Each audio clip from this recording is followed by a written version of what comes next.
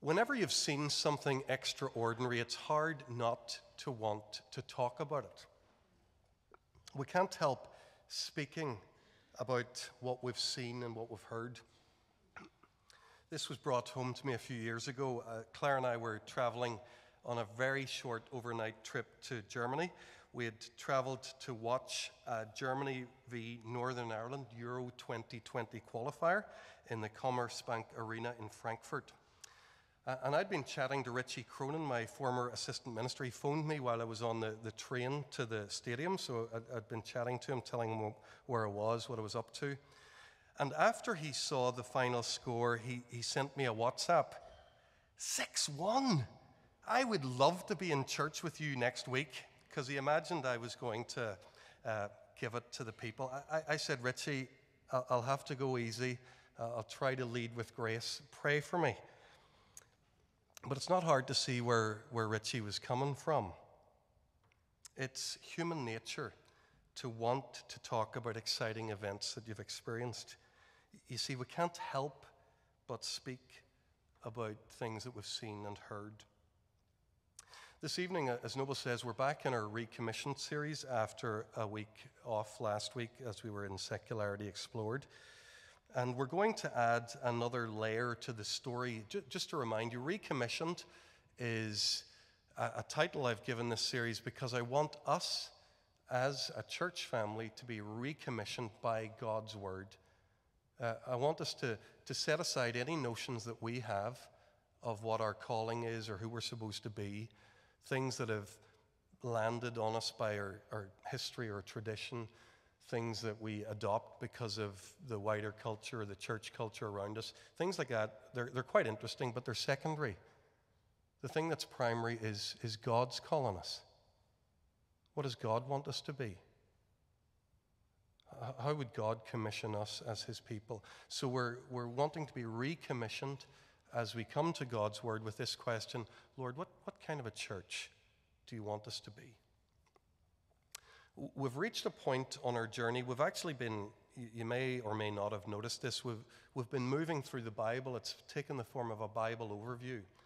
And the last in this series, which I preached a couple of weeks ago, we really were reaching the end of the Old Testament part of the journey. If you remember, we were in the prophets, we were in Jeremiah and Isaiah. We were talking particularly about the teaching of Isaiah later on in his prophecy about the church as the light of the world. If you remember that, we're people who attract others to God. Well, the layer we're going to add this evening, Noble's already mentioned it, we're people who know the one true and living God. With this, I think we're sort of crossing over into the New Testament, and that Acts passage is probably the anchor passage for us this evening. There was a time when pretty much every evangelical in the UK knew knowing God. A lot of you will know what I'm talking about. Knowing God was a book published by my theology professor, Dr. Packer, in the year I was born, in 1972. It was a huge help to millions of evangelicals the world over, and it's helped people to know God better in a personal way. The knowing God that we're going to talk about here this evening is the kind of knowing God that the Bible speaks about. The Bible, when it talks about knowing God, always talks about something that's going to change us. Whenever we come to know God, it changes us. God, you see, doesn't show us who he is so that we can feel different in our hearts. He shows us who he is so that we can live differently in the world. He wants us to take up a responsibility, an agenda, and a mission. I'd like to take a moment before we move into these Bible texts to really stress that. All real experience of God changes us. Whenever Chris Wright describes the experience or knowledge of God, he says, it never stays merely intransitive. Now, that's one of those words that people who write books use. What does he mean? If something's intransitive, it means it doesn't go anywhere. This knowledge of God that the Bible calls us to is always transitive. It's always taking us somewhere. It's always affecting us, and through us affecting other people. We've seen this in some of our earlier chapters in this series. Let this be a wee recap for you. If God blesses you, it's so that you can bless others. If God redeems you, it's so that you can demonstrate redemptive grace to others. If God loves you, feeds you, and clothes you, you should go and do likewise to others. If God brings you into the light of his salvation, it's so that you can shine with that light and attract others to come and know your same Savior. If you enjoy God's forgiveness, then make sure you forgive others, and so on. So what we're going to talk about this evening is being people who know the one living God and Savior. And once we come to know him, we can't help but make him known. This evening we're going to think about three things: what we've seen, what we believe, and how we behave. So first of all, what we've seen. Turn with me to our Acts passage.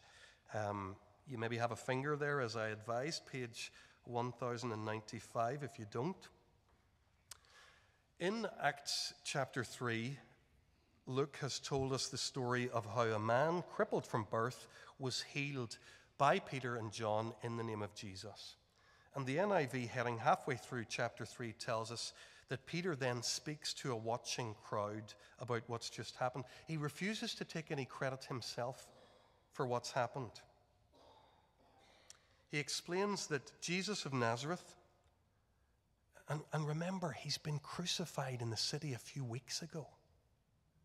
Jesus of Nazareth, people know that he's been crucified, but Peter says he was in fact the Messiah God had promised to their ancestors. But now God's vindicated Jesus by raising him from the dead, and he has thus kept his promise to Abraham.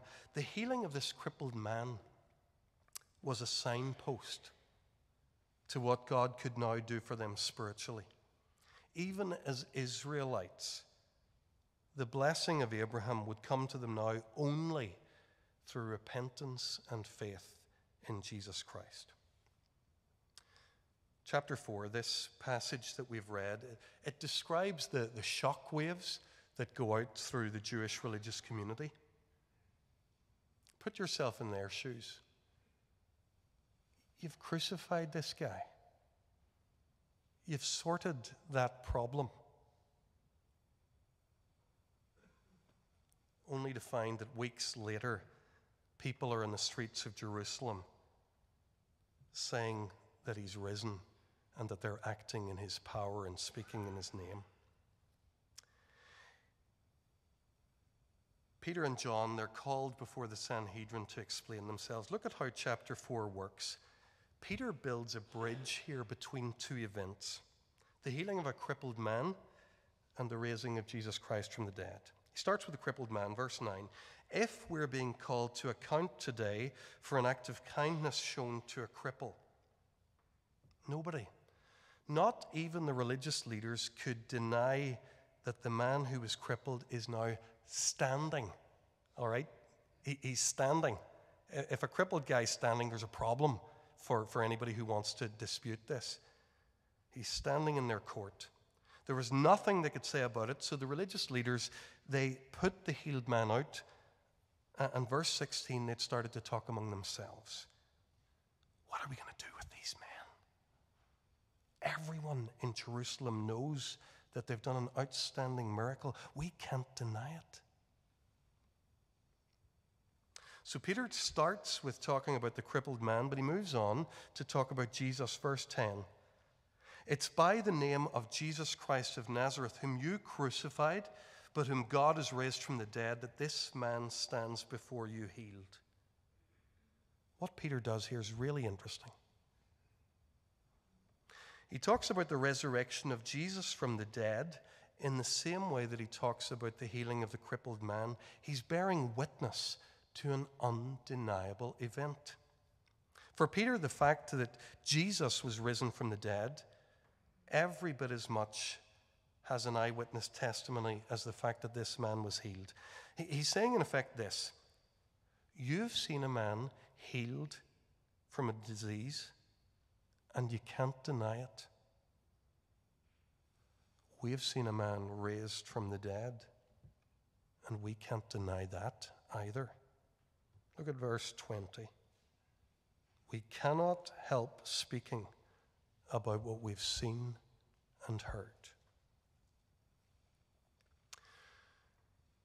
Friends, we're people who know the one living God and Saviour. It's critical to remember that the whole of our Christian faith is based on historical events that have been seen and corroborated by public testimony.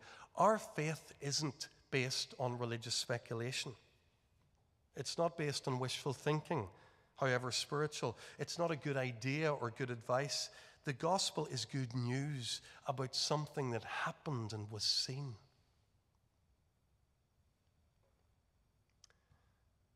Flick with me for a moment to our other passage, Deuteronomy 4.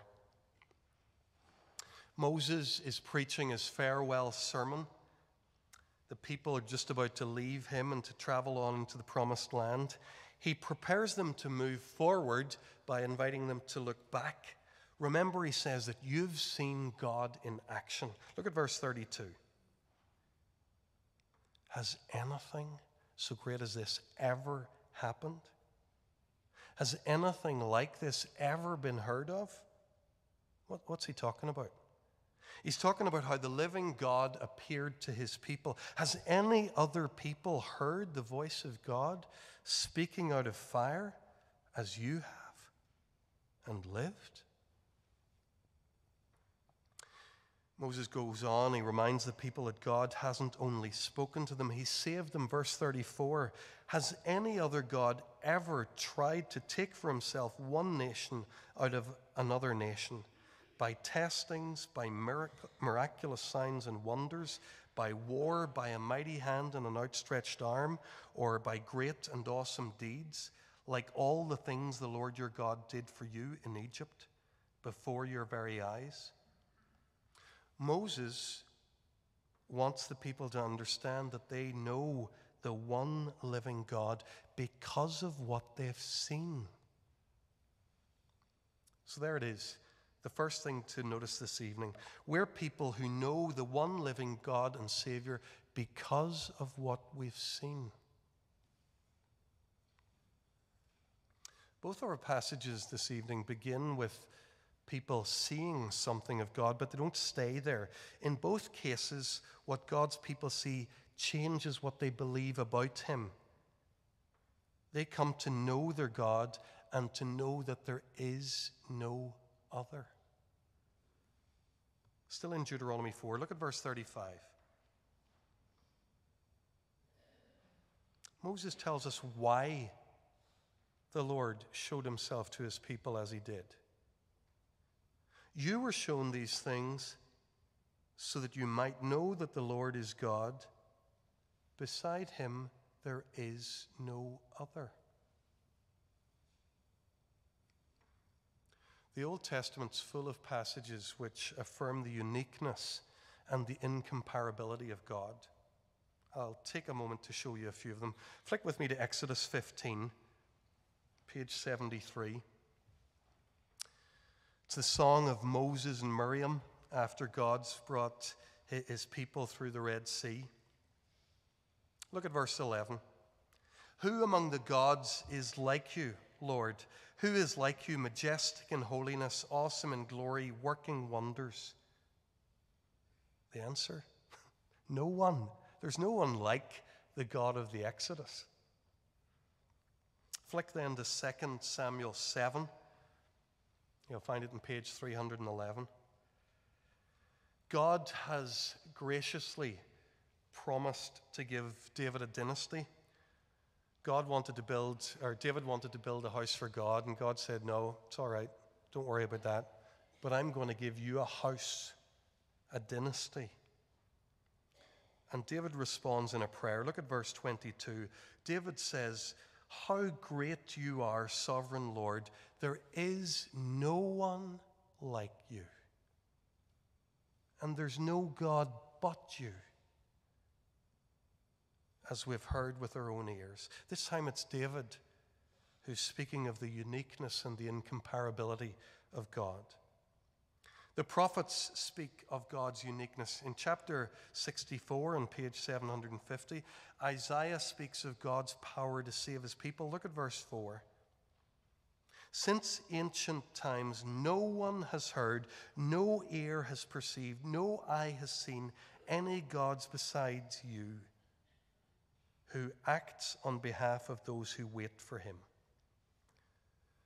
And one last passage, Micah talks about God's unique willingness to forgive sin and to pardon transgression. Chapter 7 of Micah, page 936.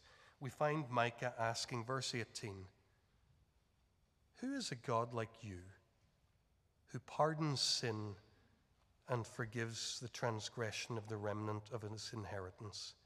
You do not stay angry forever, but delight to show mercy.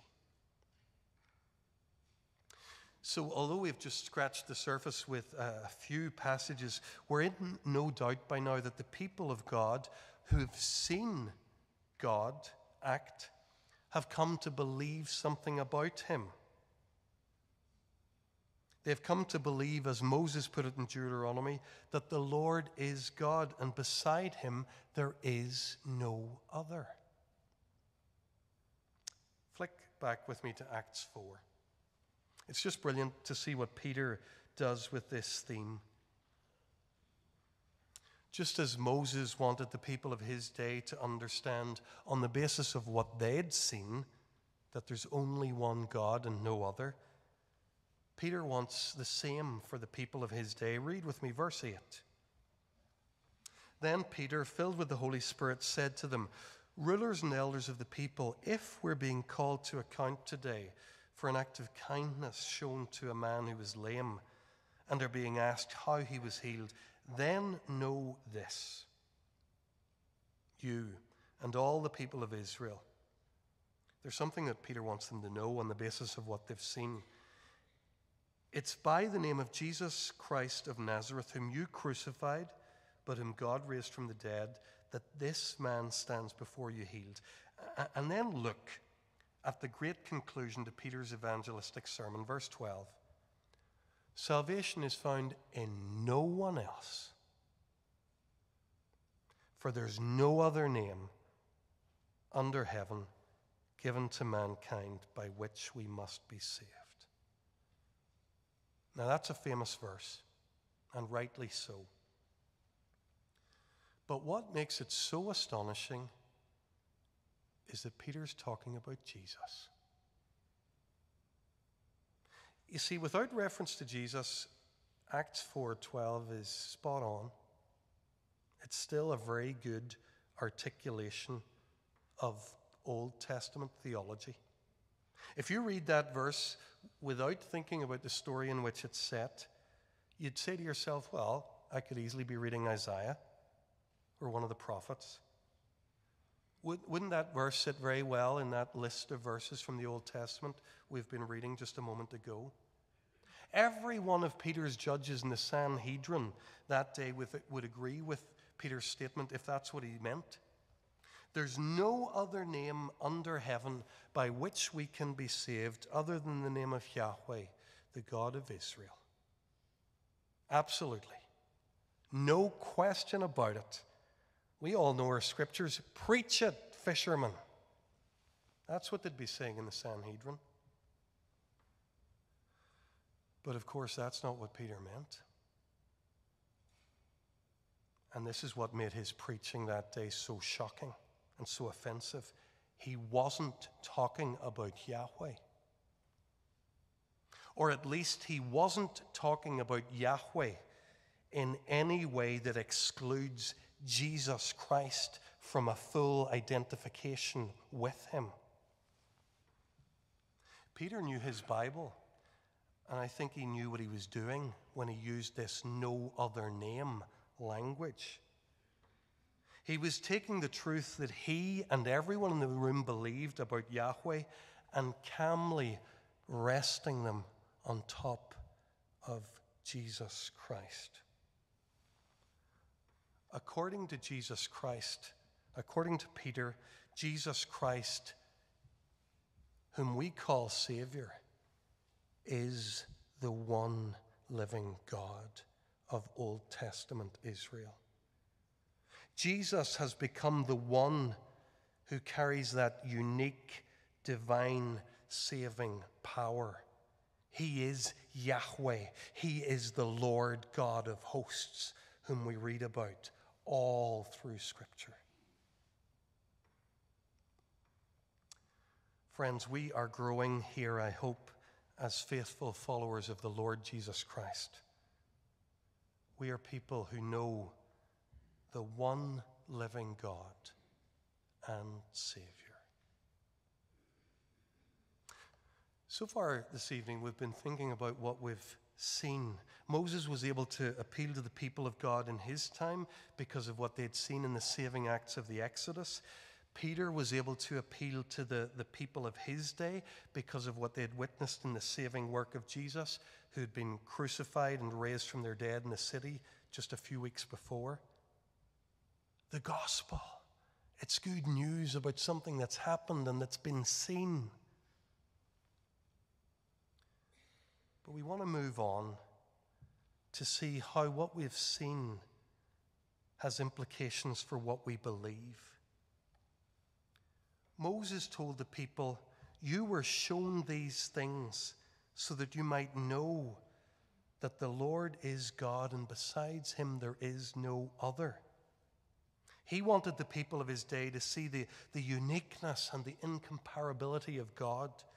Similarly, Peter, he's stressing the uniqueness and the incomparability of God while making it clear that this unique, incomparable God is now revealed fully and finally in Jesus Christ.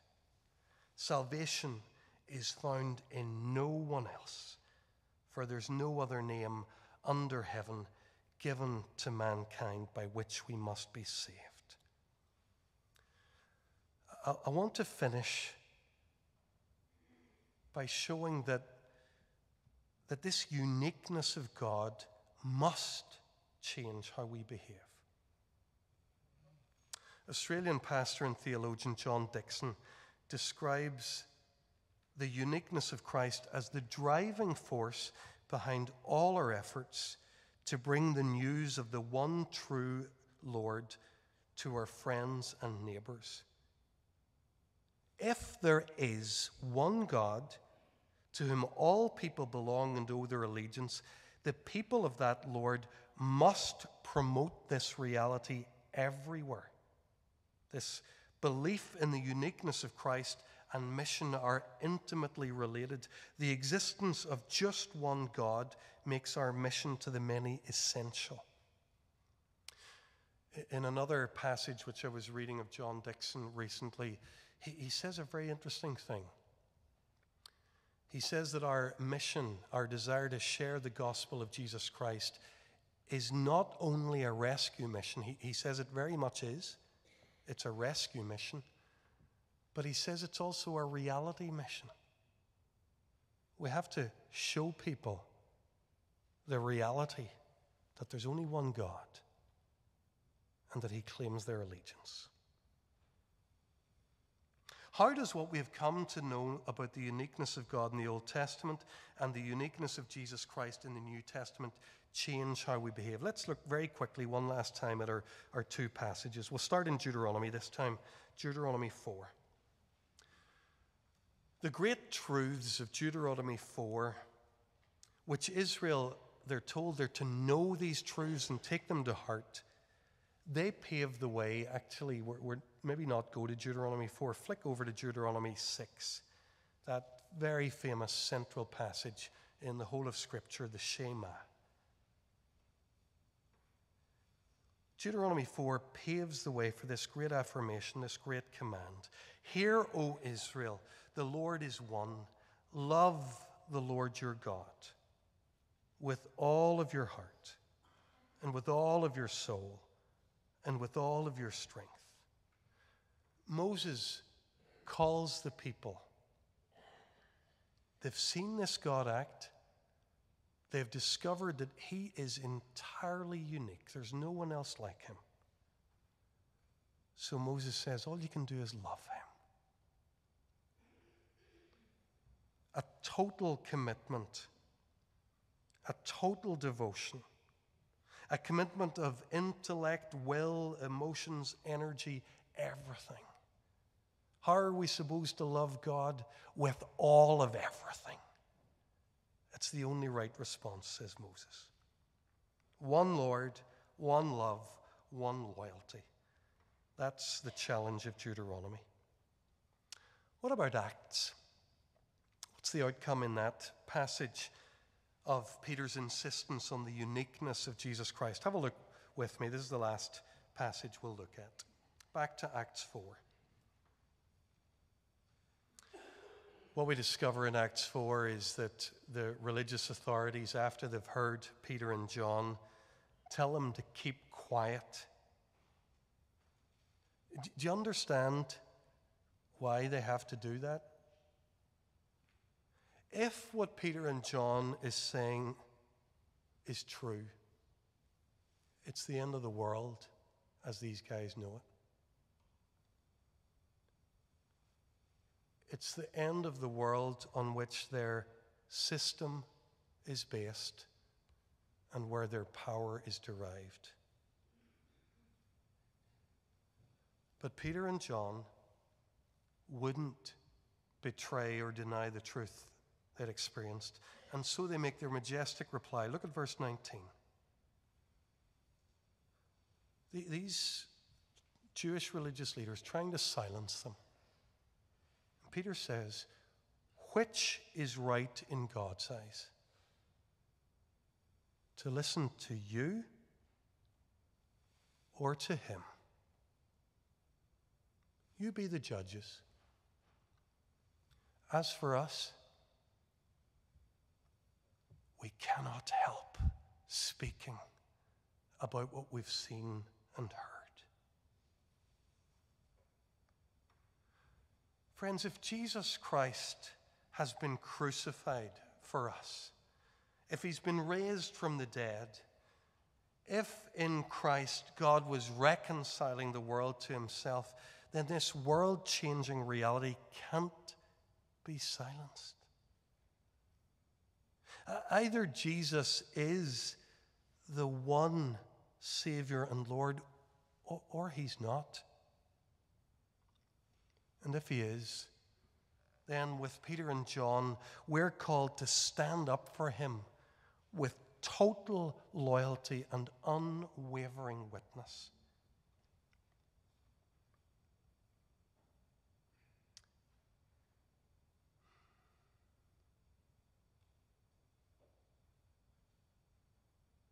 When I read a passage like Acts chapter 4,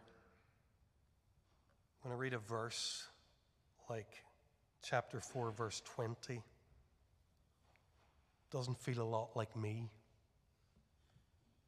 Doesn't feel a lot like us in Bangor in 2024. You see, I know it's 2024.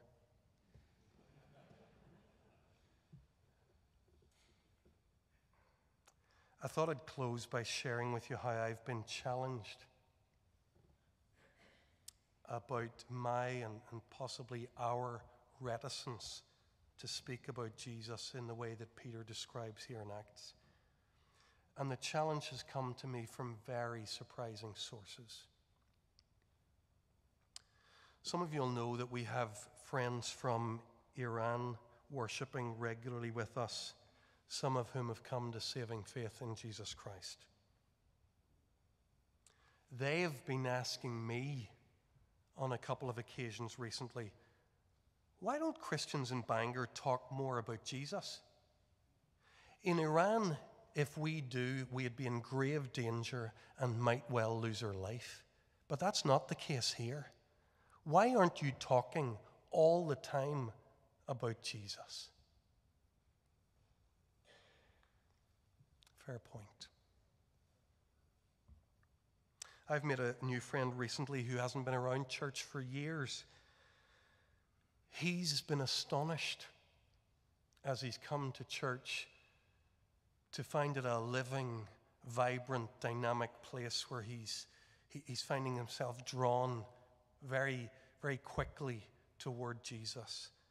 He finds church very different than he remembers from his youth and his childhood. And he's been asking me the question, how are the people out there going to know that it's different than they think? That church has changed? How are they going to hear about Jesus? Who's going to tell them? Aren't those great questions? And it's the new people in the church who are asking me them. Wouldn't it be great if we could very naturally and very unself-consciously give the biblical answer? We'll speak to the people of Bangor about Jesus. We're people who know the one living God and Saviour. We can't help speaking about what we've seen and heard. Let's pray.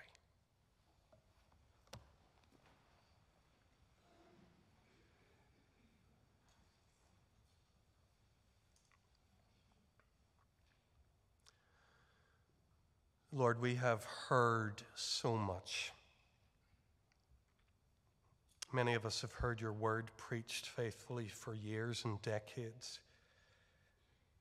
We've heard the gospel articulated clearly many, many times.